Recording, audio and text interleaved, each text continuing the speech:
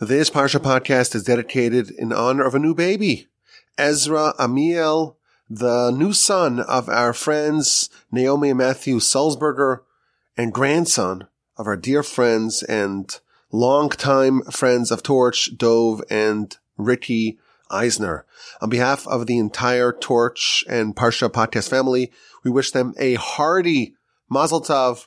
May young Ezra Amiel grow up to be someone who makes his parents and his grandparents and the entire Jewish people proud, and of course makes the Almighty proud. May he become a Talmid Chacham, a Torah scholar, a Yirei Shamayim, someone who is fearful of the Almighty, and may he witness the arrival of Messiah. May it come speedily in our days. I want to let y'all know that on one of the other podcast, the Jewish History Podcast, we've revved up the history podcasts. We took a little bit of a hiatus, and now it's back. Unfortunately, it's back because of the trying times that we're in, the war, of course, in Gaza. But we recorded one episode, then a second, now a third one we recorded last night. I have to say, in my opinion, it's a masterpiece. It's very powerful. It's very evocative, though it is very intense. You've been warned. I hope to release it, please God, next week. And I kind of forgot how much fun these are to record a Jewish history podcast. But I think it's important for everyone to beef up their knowledge of Jewish history, especially in relation to the Arab-Israeli conflict. This is in the news. Everyone's talking about it. And we, certainly we have to be educated. We have to know what actually happened, what's the backstory, where this all comes from. We have to know the history, the historical context, in order to be able to do our part to advance the cause of Israel. It's important. It always was important. It is of paramount importance today. It's critical. So jump over to the Jewish History Podcast and restart listening to the Jewish History Podcast episodes. Now, on one of my other shows, This Jewish Life, just relatedly, I spoke to my dear friend Blake Cohn. He spent a week in Israel. He went there to volunteer, but also to get a sense of what the people there are going through, what life is like in wartime Israel. It was the longest episode we ever recorded. Thank God he did most of the talking. And the audio wasn't great. It's a story, but he told some riveting stories about what the pulse of the land is like. I highly recommend that you listen to that episode as well. And finally, a shout out to all those who chipped in to help Torch. As I mentioned last week, we only do one fundraiser a year in the first quarter, but in December, now it's the end of the year, we want to make sure that everyone has the opportunity to share some of their blessings with us. And it's particularly helpful now. We hit a bit of a snag, a bit of a financial crunch. And I want to thank all those who reached out and went to our website, torchweb.org, and gave us a boost. We work round the clock to advance the cause of Torah, to connect Jews and Judaism, to spread the Almighty's word, to disseminate Torah worldwide. And when you support the great work of Torch, you are our partner in all that we do. And for that, we are eternally grateful. The website is, again, torchweb.org. You find the link in the description. And my email address is rabbiwalby@gmail.com. It's Parshas Vayeishev, and we are following the story of Joseph. Joseph, the favorite son of Jacob. He will descend to Egypt. And our Parsha is the beginning of the fulfillment of the prophecy given to Abraham all the way back in chapter 15 of Genesis, the prophecy of the covenant between the parts, where Abraham is told that your nation, your descendants will be subjected to centuries of enslavement and oppression in a foreign land, and they'll be worked, and they'll be tormented, and then they'll leave with great wealth. Our Parsha, we see the cascading series of events that will lead to this. There's going to be enmity between Joseph and his brothers, and they're going to want to kill him. Ultimately, they'll sell him. He'll go to Egypt. He'll be imprisoned there. Eventually, he's going to come out of prison, make a very powerful impression upon Pharaoh. He's going to be elevated to being viceroy of Egypt, and eventually series of events will happen, and Jacob and his sons will all descend down to Egypt, and they'll fulfill the dreams foretold in our Parsha, and the nation will descend to Egypt and spend several hundred years there.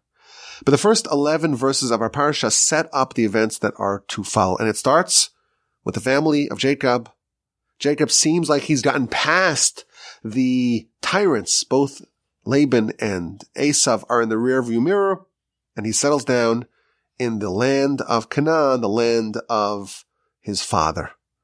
And then it starts talking about his children, and it focuses specifically on Joseph. Joseph was 17 years old, and he was a shepherd, and he was a little bit childlike, a little bit infantile, and his father loved him, and he was the favorite of Jacob, and he made him a special tunic, and there is sibling rivalry. Joseph, we are told Kabbalistically, he's the greatest of the brothers. He's the cream of the crop of this illustrious family. We're told Kabbalistically that Joseph is the connective tissue between the forefathers, which is like the pantheon, the founding fathers of the nation, and the tribes. Rashi, in verse 1 of our Parsha, tells us that Joseph is the flame that transmits Jacob's fire to a distance, and that will consume Esav's straw, Esav's flax. Joseph is special, and his father treats him as such. But of course, the brothers, they're not happy with that. And they begin to hate Joseph. And they can't speak positively about him. And then Joseph has a dream. And he conveys the dream to his brothers. And they hate him even more. This dream, the first of two, it spawned further hatred and further enmity. And Joseph conveys the dream to his brothers. What's the content of dream number 1? We're bundling bundles. We're in the field. We're farmers. We're bundling bundles of grain. The crops. We're bunching them into bundles. And my bundle gets up and stands erect. And all of your bundles bow down before mine. And that implies, obviously, that Joseph is going to be superior to them, and they're going to bow and prostrate themselves before him. And the brothers respond, they retort. And they say to him, are you going to rule over us? Are you going to be a king over us? And they hate him once more, even more, for his dreams and for his words. If you read the first 8 verses of our Parsha, 3 times it says the brothers hate Joseph. Once in verse 4, he has the favoritism of Jacob and they hate him. And twice, once in verse 5 and once in verse 8, over the dream of grandeur and supremacy. Joseph, you're better than us. That is a cause for further enmity. And then in verse 9, we read that Joseph has a second dream. And he tells it over to his brothers. And he says, behold, I had a dream. The sun and the moon and 11 stars were bowing down before me. In this dream, the brothers do not respond. The first time they said, are you going to rule over us? Are you going to be a king over us? There's no reaction. And then in verse 10, he tells it again to his father and to his brothers. So verse 9, he tells it to his brothers exclusively. Verse 10, he tells it to his father and his brothers. And his father castigates him. And his father says, well, what is this dream that you dream?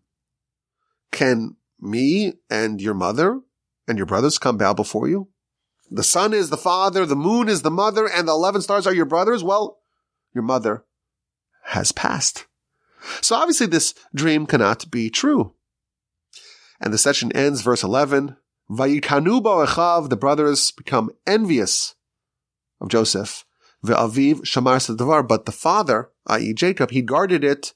He anticipated it. He did rebuke Joseph, but truthfully in his heart, he had a suspicion and he had an anticipation that this, in fact, would be true. So this is the beginning of our parsha, the 2 dreams of Joseph. At the end of the parsha, we'll have 2 more dreams, the butler and the baker. At the beginning of next week's parsha, we will have 2 more dreams, Pharaoh's 2 dreams that greatly unsettle him. But these are the 2 dreams of Joseph. And it's interesting, if you study them carefully, you find a lot of questions. First of all, the dreams are kind of similar. They're both Joseph having a dream where he's told that he is supreme over his brothers. He's greater than them, and they're bowing before him. And obviously we discover later on in the story that this actually happened. But wouldn't one dream suffice? Wouldn't one dream of Joseph being supreme over his brothers, ruling over them bowing before him, wouldn't that be enough? Why do we have two? And why does Joseph tell it to his brothers? They hate him, and he tells them the dream, and that just adds fuel to the fire. They hate him even more. And then he has a second dream, and after the first dream, the brothers tell him, "Are you going to rule over us?" He has a second dream, and he makes the decision to tell his brothers, and they don't respond, and he tells it over again to his father and his brothers. So why is Joseph so insistent on telling these dreams to his family, to his brothers? And that's, of course, very disturbing for them, distressing for them to hear that younger brother, baby Joe, is going to rule over us. Now, regarding the second dream, Rashi already addresses this. Rashi says that he told it initially to his brothers. Verse 9, they didn't respond. And then he told it over again to his father, bifneim, in front of them. And again, this is all mysterious. Why does he need to tell the second dream to them twice? Why does he, if he wants to tell it to his father, tell the father? But it seems like there's an emphasis that Joseph wanted to tell the dream over to his father in front of his brothers. Furthermore, after the first dream, the brothers respond. They are incredulous. Hamaloch timloch aleinu, you're going to rule over us? You're going to be a king over us? Im yosholtim shol banu, will you dominate us? The brothers have a response to dream number one. Why don't the brothers respond with some substantive retort to dream number two? There's no response. Why not? And finally, if you analyze and study this narrative carefully, you'll see a subtle shift in the brothers' sentiment from dream number one to dream number two. Again, the major overarching theme of both dreams is the same, that Joseph will rule over them and they will bow before him. The first dream elicits a reaction of hatred. They hated him even more for this dream. After the second dream, we don't see any added hatred. Vayikanu bo'achav, they are envious of him. If we read this exchange very carefully, with an eagle eye, we reveal all these interesting nuances. And if we just read it on a superficial level with just a cursory reading, we'll miss it all. Now, as you know, this is year 8 of the Parsha podcast, and the theme of this year is Dad, to go deep and deeper beneath the surface to the, not just the text, but the subtext of the Parsha. So maybe in previous years we could say, you know what, these nuances and all these questions, we could just move past it, but not this year. We cannot subsist with a surface understanding. Let's go a bit deeper. And this is going to be courtesy of the Maharal. Dreams may have prophetic properties to them. If you look at all the dreams recounted in Genesis, I believe there are 11, all of them turn out to be prophetic. They turn out to foretell about the future. Interestingly, we don't think in this way. Rambam actually tells us that all prophecies, with the exception of Moshe, with the exception of Mosaic prophecies, all prophecies are conveyed when the prophet is in a dreamlike state. So the fact that dreams could be a venue for prophecy, that's well established. But of course, most dreams are nonsense. But in Genesis, if the Torah is going to tell us a dream, it's not going to be, just some inconsequential, fantastic, imaginative dream. It's going to be real. And the Talmud even tells us that today, of course, we don't have any real prophets, but there's still a possibility for some degree of clairvoyant messaging, prophecy, light that can be conveyed via dreams. Of course, the absolute overwhelming majority of dreams are baloney. It's malarkey. But some of them contain a kernel of truth. Yes, truth marbled with nonsense, but they can contain truth. And they can be a portent, they can be a harbinger, they can foretell the future. And Derech Hashem, as an aside, the wonderful work of Jewish philosophy by Ramchal, he has a whole section dedicated to the spiritual nature of dreams and what happens to the soul when someone's sleeping and why maybe a dream is a suitable state for prophecy. But there is a concept that a dream can be a state of being for prophecy. Even so, the Talmud delineates some criteria. There are some rules governing prophetic dreams. And again, most dreams, they're just nonsense. They're just simple what a person thinks about during the day. That's what they will dream about at night, and they carry no prognosticative weight. It's not clairvoyant, it's not prophetic. But some dreams are. And those dreams, the Talmud tells us, there is a requirement, 2 requirements, for them to carry weight. Number 1, it has to be a repeating dream. It can't just be a one and done. Number 2, they have to be interpreted. The dream follows the interpretation. And therefore, if a dream is never interpreted, it's not like brought down, it's not summoned to this world, and it just goes back. The prophecy returns to where it came from. With that background, says Maharal,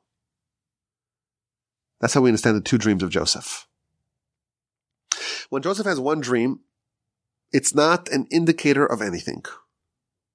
And the brothers ridicule it. And they say, Hamaloch timloch aleinu, will you become a king over us? Will you rule over us? Will you dominate us? But then he has a second dream. And they respond with stony silence. And Joseph is telling them the dreams because Joseph wants to actualize them. He wants to bring them down to this world. He wants to concretize them. He wants to ensure that they'll actually happen. So he's trying to elicit some sort of interpretation. And therefore he tells the dream to them again. And that way it will be substantiated. But the brothers, they don't want to do it. They know this is dream number 2. And they don't want to fulfill the missing criterion to render dreams into being legitimized. They don't want to give it any more power. So they don't say a word. They don't interpret it. They don't even respond with ridicule. So Joseph repeats it in front of Jacob and in front of the brothers. And then Jacob offers his commentary. Havon avo, will me and your mother come to bow before you? Jacob responded. He interpreted the dream. Dream number 1 was now interpreted. Dream number 2 is now interpreted. And the brothers are present. Thus, says Maharal, Jacob is tacitly including the brothers in the interpretation of the dream. All the criteria for having dreams being legitimate prophetic portents have now been fulfilled. And the brothers, they respond with envy. When they thought it was just silly nonsense, dream number 1, they hated him. Who is this kid? Who is this kid who thinks that he can rule over us? What kind of nonsense is that? It's obviously not real. It's only one dream. It's not real. It just must be he's fantasizing about controlling us. So they hate him. But then he has a second dream, and they don't respond to it. And then Joseph outmaneuvers them and tells it to Jacob in front of them, And Jacob interprets it. Now it's substantial. And now they have reason to suspect that it will actually happen. And they are envious. That is how Maharal unpacks the beginning of our Parsha. It's obviously a very sophisticated and clever and nuanced read of this narrative, and it answers all of our questions. And it explains why the Torah spends so much time to all the nuances and all the different elements of this narrative. We, of course, have a word for that. That's a deep reading of this part of the Parsha. But it's year 8 of the Parsha podcast. We don't just go deeper, go deep and deeper. Because if you work out what Maharal is saying, and you follow the storyline of Joseph and the brothers, you discover an incredible insight that the brothers understand. And I think this insight can be a fundamental paradigm shift for us. The brothers hate Joseph. Why do they hate Joseph? Well, the verse tells us because he's Jacob's favorite. And they think he's a good for nothing. And they actually executed him because he's a criminal. And they ultimately settled to just sell him as a slave. The brothers hate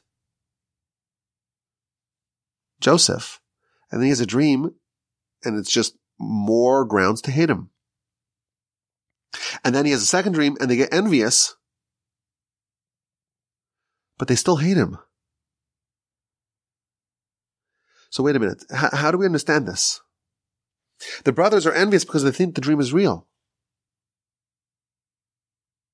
They suspect that Joseph will become a king. Why do they still hate him?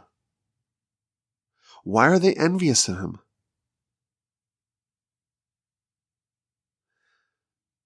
Maybe if Joseph was not legitimately going to be a king, you could hate him. You could hate him for his sentiments of grandeur and supremacy. And you could say, well, the monarchy is supposed to go from Judah. And why does he think he's better than us? And why is he being so outlandish in his ambitions? But don't you think that after he has a second dream, which they now become envious of, they realize it might be true? How come it doesn't diminish their hatred for him? After Joseph has the second dream and they think it's legitimate, they still sell him as a slave, and they even consider to actually execute him. And they still belittle him, and they say, oh look, here's the dreamer who's coming. The brothers have a very low opinion of Joseph. And this dream, or these dreams, that they became envious of. So they know there's something there. It doesn't change their perspective. It doesn't make them appreciate him. Why doesn't the second dream, the dream that elicited envy, why doesn't that convince them that maybe Joseph truly is destined for greatness? Listen, they became envious. You're only envious of someone that has something. They became envious of Joseph because he has a future of being a king. Joseph seems to have a legitimate claim to being special. But it doesn't change the brother's perspective. If God determined that Joseph is supposed to be a king, that's a reason to be envious? That's a reason to hate him? If it's divinely ordained, you don't imagine that the brothers of Joseph, the sons of Jacob, that they would be envious and they would maintain their hatred. There's a very powerful idea here. This idea I heard courtesy of Rabbi Berkowitz. The brothers are telling us something very powerful. Yes, there is truth to Joseph's dream. He is destined to become a king. But they thought that he was not worthy of it. They thought that Joseph used an improper way to become king. They thought he's still a dreamer, he's still unserious, he's still worthy of having their enmity. Notwithstanding the prophecy that they legitimized, that they knew was legitimate and they were envious of, they thought that Joseph was undeserving. The brothers are telling us, this is their perspective. Again, it turns out they're wrong. They're saying, yes, there's a prophecy, but the prophecy is telling us how things will be, not how things ought to be. And the way things ought to be is that Joseph should not be a king. He is unworthy of being a king, and he was chosen nonetheless. The brothers are telling us that it's possible for a person who's not deserving of some level of greatness, who's not deserving of some promotion, who's not deserving of some heightened stature and distinction. They're not deserving of it, but there's a process by which someone can get that nonetheless. And that's what the brothers thought of Joseph's claim to the throne. Yes, they are resigned to the fact that Joseph will be elevated and will be promoted and will become a king. He had one dream, two dreams, and they were both interpreted, and they became envious of him. But they still hate him. They still think he is unworthy. Their position is that it's not necessarily divinely ordained because Joseph is deserving. No, he's undeserving, and he gets it nonetheless. What the brothers are telling us is that there's a process for a person to want something, to desire it, to aspire towards it, to push towards it, and to bend the will of heaven to their position, and for them to get something that they're not deserving of. When someone really, really wants something, and they set their mind to it, and they obsess over it, they can persuade heaven to get that, even if they're not deserving of it. The brothers did not see the heavenly determination that Joseph will be king. That's not a sign of approval. That's not a sign of righteousness or worthiness. It's just a sign that Joseph deployed his power of will to want something so badly that heaven says, okay, you'll get it, even though you're not deserving. That's how the brothers viewed Joseph the king. I think it's an amazing insight to the power of free will. There's an ancient Jewish axiom that nothing stands in the way of someone's will. If someone has such a determined will to do something, they aspire for something, and they just will it into existence, they will get even heaven to sign off on that, even if they're not worthy. Now, it's an amazing thing. The brothers are envious of Joseph, right? Envy is because they think he might be king. When they go down to Egypt to look for Joseph, Rashi tells us in next week's Parsha, they went to the brothels. That's where they thought Joseph would be hanging out. And when they're actually face to face with Joseph, and he's playing games with them, this whole cat and mouse game, they never consider that maybe this is their brother. The brothers never thought that Joseph actually had it. They thought, yes, he just wanted it, but he didn't deserve it. And this king who's in front of us is obviously so competent and has such a high level of aptitude and has the whole Egyptian society around his pinky. There's no way that this is Joseph. They thought he would be king, but an unworthy one. I think this is a paradigm shift because I think it changes our perspective of what free will is. My grandfather, blessed memory, used to quote the Rabbeinu Yonah. Rabbeinu Yonah says that free will is a mitzvah. It's a mitzvah, and it's one of the qualities that are actually assigned their own independent mitzvah. Now, we're not used to thinking of free will as a mitzvah. We think of ourselves as almost being passive in the free will arena. We have to make a choice. Do we choose this or that? And the tests or the options, the dilemmas, they come to us and we have to react. That's how we view free will. This notion that free will is a mitzvah, not to choose correctly, to have free will, that's a mitzvah. I think it fits into what this subtle idea that's being conveyed here by the brothers, courtesy of the Maharal. It's a new definition of free will. It's something you have to work really hard to achieve. It's a quality you need to actively pursue, and doing it is a mitzvah. And what is this quality? It's to choose. To choose. To decide that you're going to get something. To aspire for something that maybe you're not even deserving of. To overshoot your abilities. And if you're obsessed to get what you don't deserve, and you're really obsessed about it, and you're determined about it, and you set your mind to it, you will get it.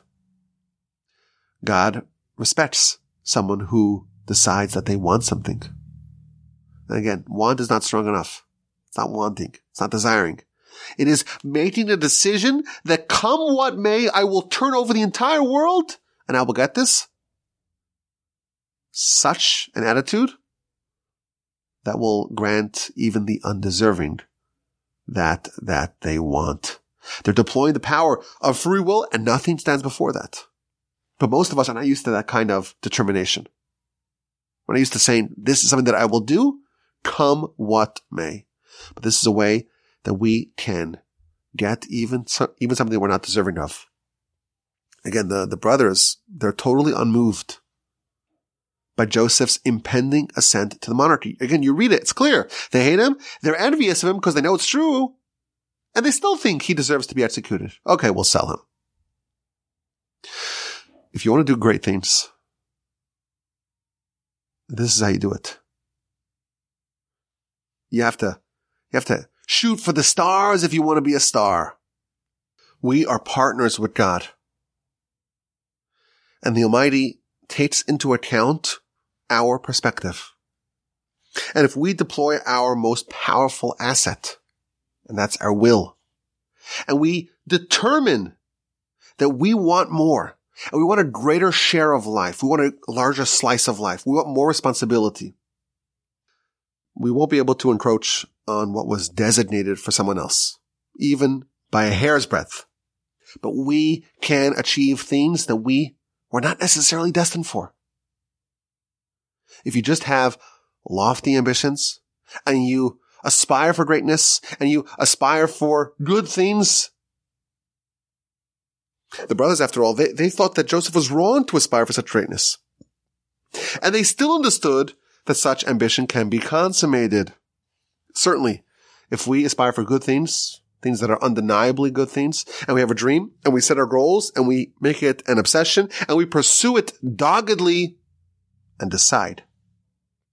That's the key. And decide that this is what we want, we will get it. Heaven will bend towards our will, even if we are undeserving, even if it is beyond our abilities. Overshoot your abilities. You'll be surprised at what you can arrive at. I thank you for listening. I hope you enjoyed this. I think it's a subtle idea. I think it's an idea that, at least when I spoke this over with my friends, they said, no, it can't be that God wants dogged pursuit and obsession of a thing. He wants us to just take what comes at us. I think that's the paradigm shift. If you want something and you determine to have it, and you'll do whatever it takes, and you'll stay up nights, and you'll work the weekends, and you'll pray your heart out, and you'll invest all your energy, every ounce of your mind and your abilities, I think then you'll get it. You'll get what you want. This is one of those ideas that, how it fits into the story is very creative and clever, but it could be a real game changer in our lives. Most of us are not used to this type of hard work. We're not used to this type of obsession. We're not used to this idea of actually using our free will. It's a mitzvah. It's a hard thing to do. when we decide something, we make a decision, this is what I'm doing, it's a different ball game. Have a wonderful rest of your day. A fantastic Shabbos upcoming. We hope, of course, to only hear good news from our brethren in Israel. If you get a chance to listen to those other podcasts that I mentioned, please give them a listen. And you take care. Best regards. We'll talk again with the help of the Almighty next week.